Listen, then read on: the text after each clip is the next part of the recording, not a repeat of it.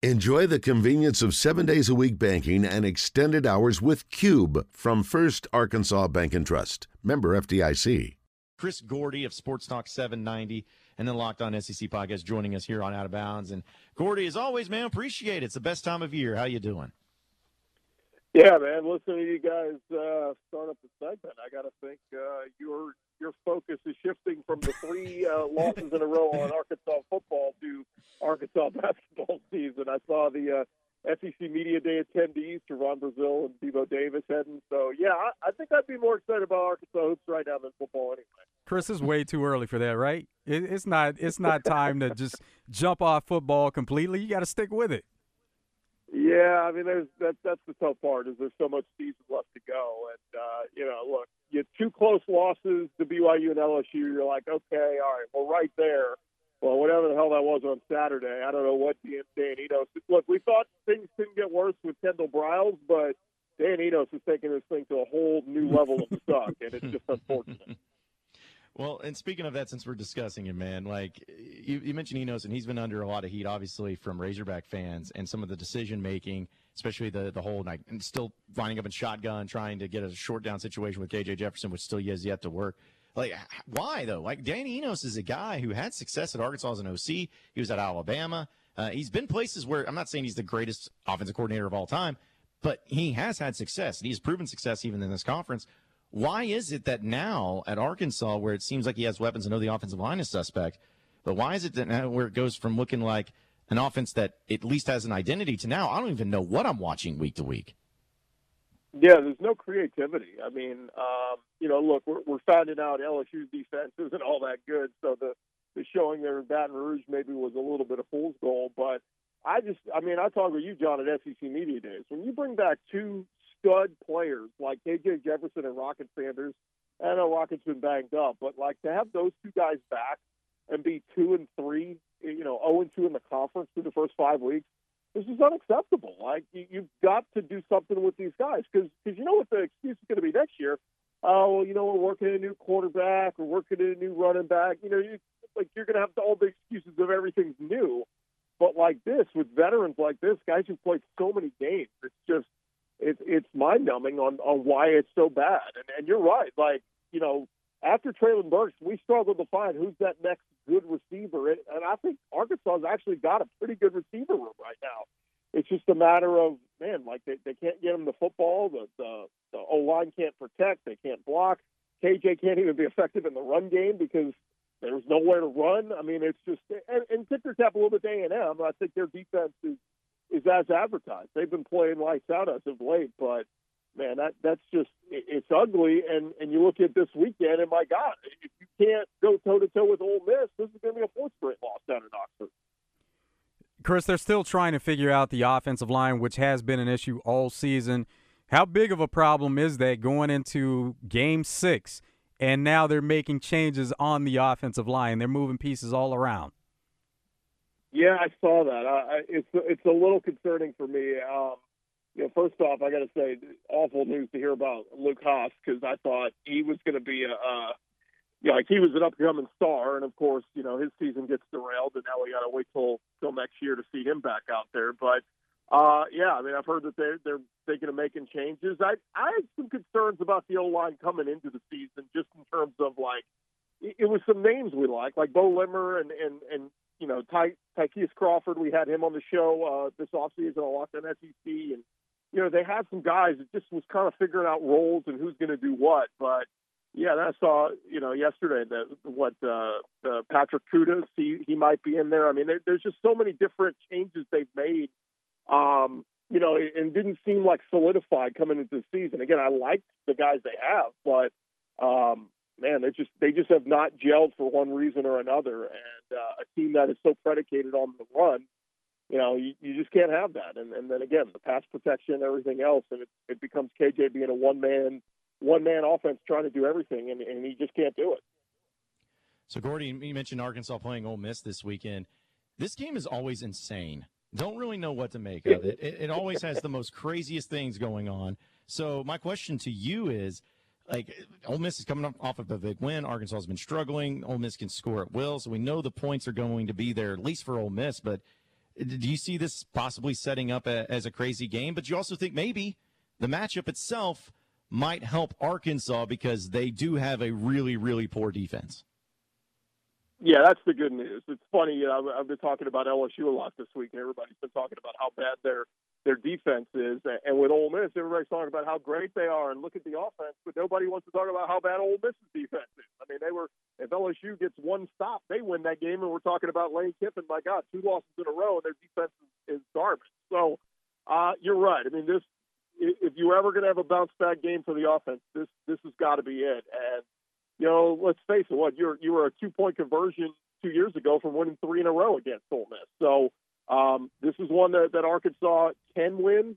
Going to be tough doing it on the road.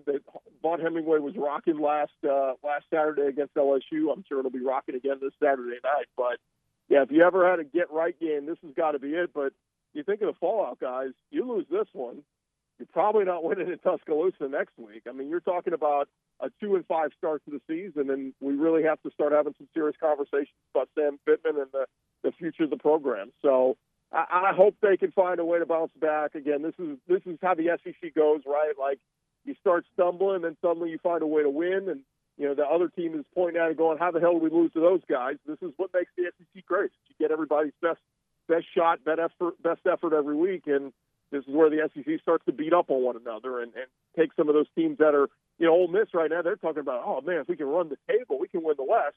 This is the type of game they could lose, and suddenly they're going, oh, this is why the SEC is so tough. You can't just win every week easily. Speaking of getting into kind of the meat of that schedule for the SEC, good slate of games this week.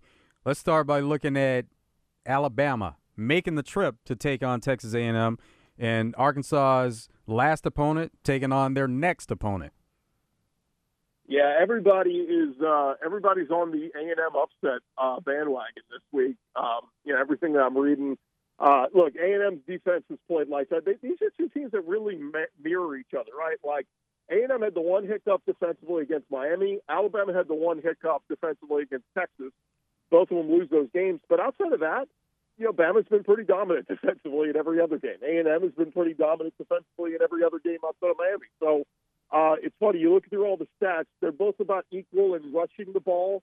They have close to equal the same amount of rush yards. Sack totals: A&M has 20, Alabama has 17, and they both have quarterbacks that have missed starts this year. Obviously Max Johnson didn't start the year as the guy. He took over for Connor Wegman.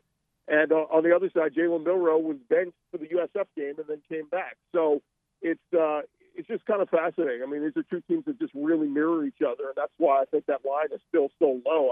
It is mind-boggling that Alabama is the 2-point road favorite, because you would think it would start moving towards in favor of A&M, the fact that everybody is picking A&M in this one. But I think it's going to be close. I think it's going to be low scoring. That line keeps coming down. It was at 47 this morning. It's down to 46.5 now. This to me screams like 20 to 17 type game. Like, whoever takes care of the football, doesn't turn it over, I think has a great chance to win. And I don't know. I keep leaning a little bit more towards Alabama because so many people are still doubting Alabama and the offense of Jalen Milroe. But again, two really, really good defenses going at it. And gosh, A&M, all those big 4- and 5-star kids that they've recruited the last couple of years are finally starting to play up to their billing. And, it looks every time you turn your head, a kid named Shamar is getting a sack. They got like 8 of them up there. But, look, I just keep leaning towards Alabama in this one because everybody's picking A&M. But, look, nothing would warm my heart more than to see the Aggies pull off the upset against Alabama. But the only problem with that is that we're talking about A&M in the driver's seat for the SEC West. And that A&M Ole Miss game coming up in a couple weeks, that could decide the SEC West winner if those teams are still winning at that point. Speaking of Chris Gordy of Locked On SEC as well as Sports Talk 790 here on Out of Bounds. Another game that I know we all had circled for all purposes and all reasons, Gordy, before the season started was the big top 25 matchup happening this weekend. In fact, one of two, and no, I'm not talking about Georgia, Kentucky. I'm talking about LSU and Missouri because that's a big game for both of these teams. LSU, they're very upset, as you mentioned, of losing to Ole Miss the way they did. They got the Florida State loss, and even against Arkansas, I know they got the win, but there were still some frustrations on how they played. And then you got Missouri, who is sitting at 5-0, a top 25 team, and I know they beat Kansas State, still looking for another signature victory, and this is a home game for Missouri. So do you think that this is when LSU bounces back, or do you think Missouri is legit? It's got to be a bounce back spot for LSU. They're too damn talented and too good offensively to go and pick up their third loss of the season this quickly.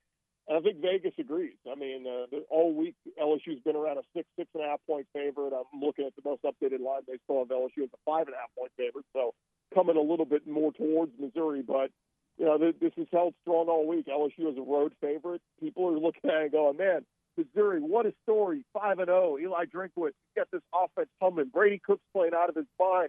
Luther Burden is the leading receiver in the SEC this season. Cody Schrader is the number 2 rusher in the SEC right now, behind Ray Davis. All these great storylines for Missouri, and yet we're still going to go with 2-loss LSU because we feel like their team is just more talented. They got more stud players on LSU, and yes, they've been outcoached defensively. They left a lot on the field last week defensively, giving up 700 yards of offense to Ole Miss. But as much talk as it's gotten about how bad LSU's defense is, we're not talking enough about how good LSU's offense is. And if they never had that Joe Burrow 2019 season, this would literally be the greatest offensive season for LSU in their football history right now. Jaden Daniels is on another level right now. I couldn't believe Monday morning when I saw LSU is number 4 in the country in total offense. I said somewhere Miles or somewhere Les Miles is like having a panic attack going, wait, you can't throw the football that much at LSU. Like Les loved to play games in a phone booth and win games, 17-13, and with Jordan Jefferson throwing for like 90 yards.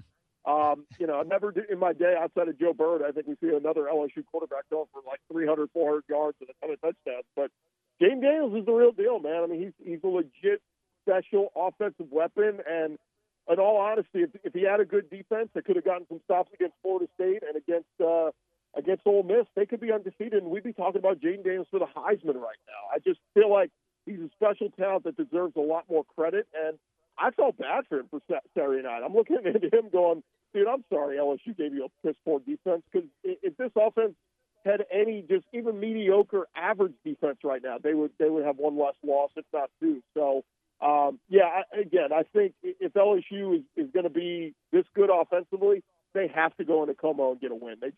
They can't lose to Missouri because this season could really derail quickly. Georgia seems to be on an upset alert every week. They play it close. Is this the week that it happens with Kentucky taking on Georgia? Yeah, I mean, ask Muss. I mean, what's the mentality in the tournament? Survive and advance. It doesn't matter if you win by 20 or win by 1. In Georgia right now, it's just about win. I mean, I know they've played with fire. They played South Carolina close. They played with Auburn close. But at the end of the day, are you making the winning plays to get the victory? That's all that matters. So I think a little bit of it is there was so much hype in the offseason going for a three-peat. Their schedule is weak. They should run through the schedule. I think there's been a little bit of motivation factor there where, it's hard to get up for some of these teams that you think you're so much better than. But they've had tons of injuries, too. Like, they've had so many guys banged up. They finally got Ladd McConkey back this week. Gotten some guys back in their secondary. They got Bullard back. So we'll see what kind of effort Kentucky brings. But, man, Kentucky, this might be one of Mark Stoops' better teams he's had in recent years. The defense is physical and attacking up front. Love J.J. Weaver and those guys. And then the run game, Ray Davis. Ray Davis was a top 5 rusher in the SEC a year ago. He just played at Vanderbilt. Nobody knew who he was. Now he's at Kentucky. He's turning some heads, and everybody's going, my God, this is the SEC leading rusher. And honestly, Auburn moved the ball on the ground against Georgia last week. If I'm Ray Davis at Kentucky, I'm looking at it saying, look, our offensive line is much better this year than it was a year ago. If we can run the football against Georgia and move the chains, Kentucky's going to be in this game till the very end. I like Devin Leary. I think he can make all the throws Will Levis made the last 2 years. So they're going to go in and give Georgia a dogfight. I wish this one was in Lexington. If it was in Lexington, I'd be all over Kentucky's bandwagon. But it just feels like playing in Athens. It'll be advantage Georgia. Probably a close game again, and I'd expect Georgia to pull it out late. So we'll see. I think Kentucky's got a shot, but if they do pull this out, man, Mark Stoops is looking like the cream of the crop in the SEC East, and we might be talking about a Coach of the Year candidate. Gordy, I got to ask you, though, we can't believe we missed the biggest SEC game, the most important SEC game, and the one that everyone's going to be watching. Texas and Oklahoma. I mean, this is the biggest SEC game of the weekend. Texas number 3, Oklahoma number 12. I know that it's always a big deal, but, man, when you have both these teams about to join the SEC, both undefeated, both having great years so far, how do you see this one playing out? Do you think Oklahoma gets the upset, or do you think Texas is back and still back and looks for real after getting a big win over the rival? Well, I thought you were going to bring up Vandy, Florida, because that is the revenge game. That is a big SEC game. But, it is funny. This is an SEC game. I do a weekly hit on a station over in Austin, and they were talking about this as it's already an SEC matchup because the Big 12 doesn't want any part of it. They're not even acknowledging it. Their commissioner is not going to this game, Brett Yormark. Greg Sankey is going to this game. Greg Sankey is flying to Dallas. He'll be in attendance for Oklahoma, Texas. So just kind of funny that their future, boss, I guess you would say, is going to be attending the game, but their current boss not going to be there in Yormark. So, yeah, I think this is the time for Texas to show they're the real deal. I mean, Sark has done a great job so far. Quinn Ewers has been outstanding. The run game's been really good. As soon as Kansas made it close last week, Texas pulled away, and that's one of those games in years past that Texas would, kind of let Kansas hang around and play with fire. I thought this is a much different Texas team. I mean, they're instilling their will on their opponents. And look, Oklahoma's undefeated; they're 5-0, but it's a little bit of smoke and mirrors. I mean, who have they really beat? Iowa State is terrible now.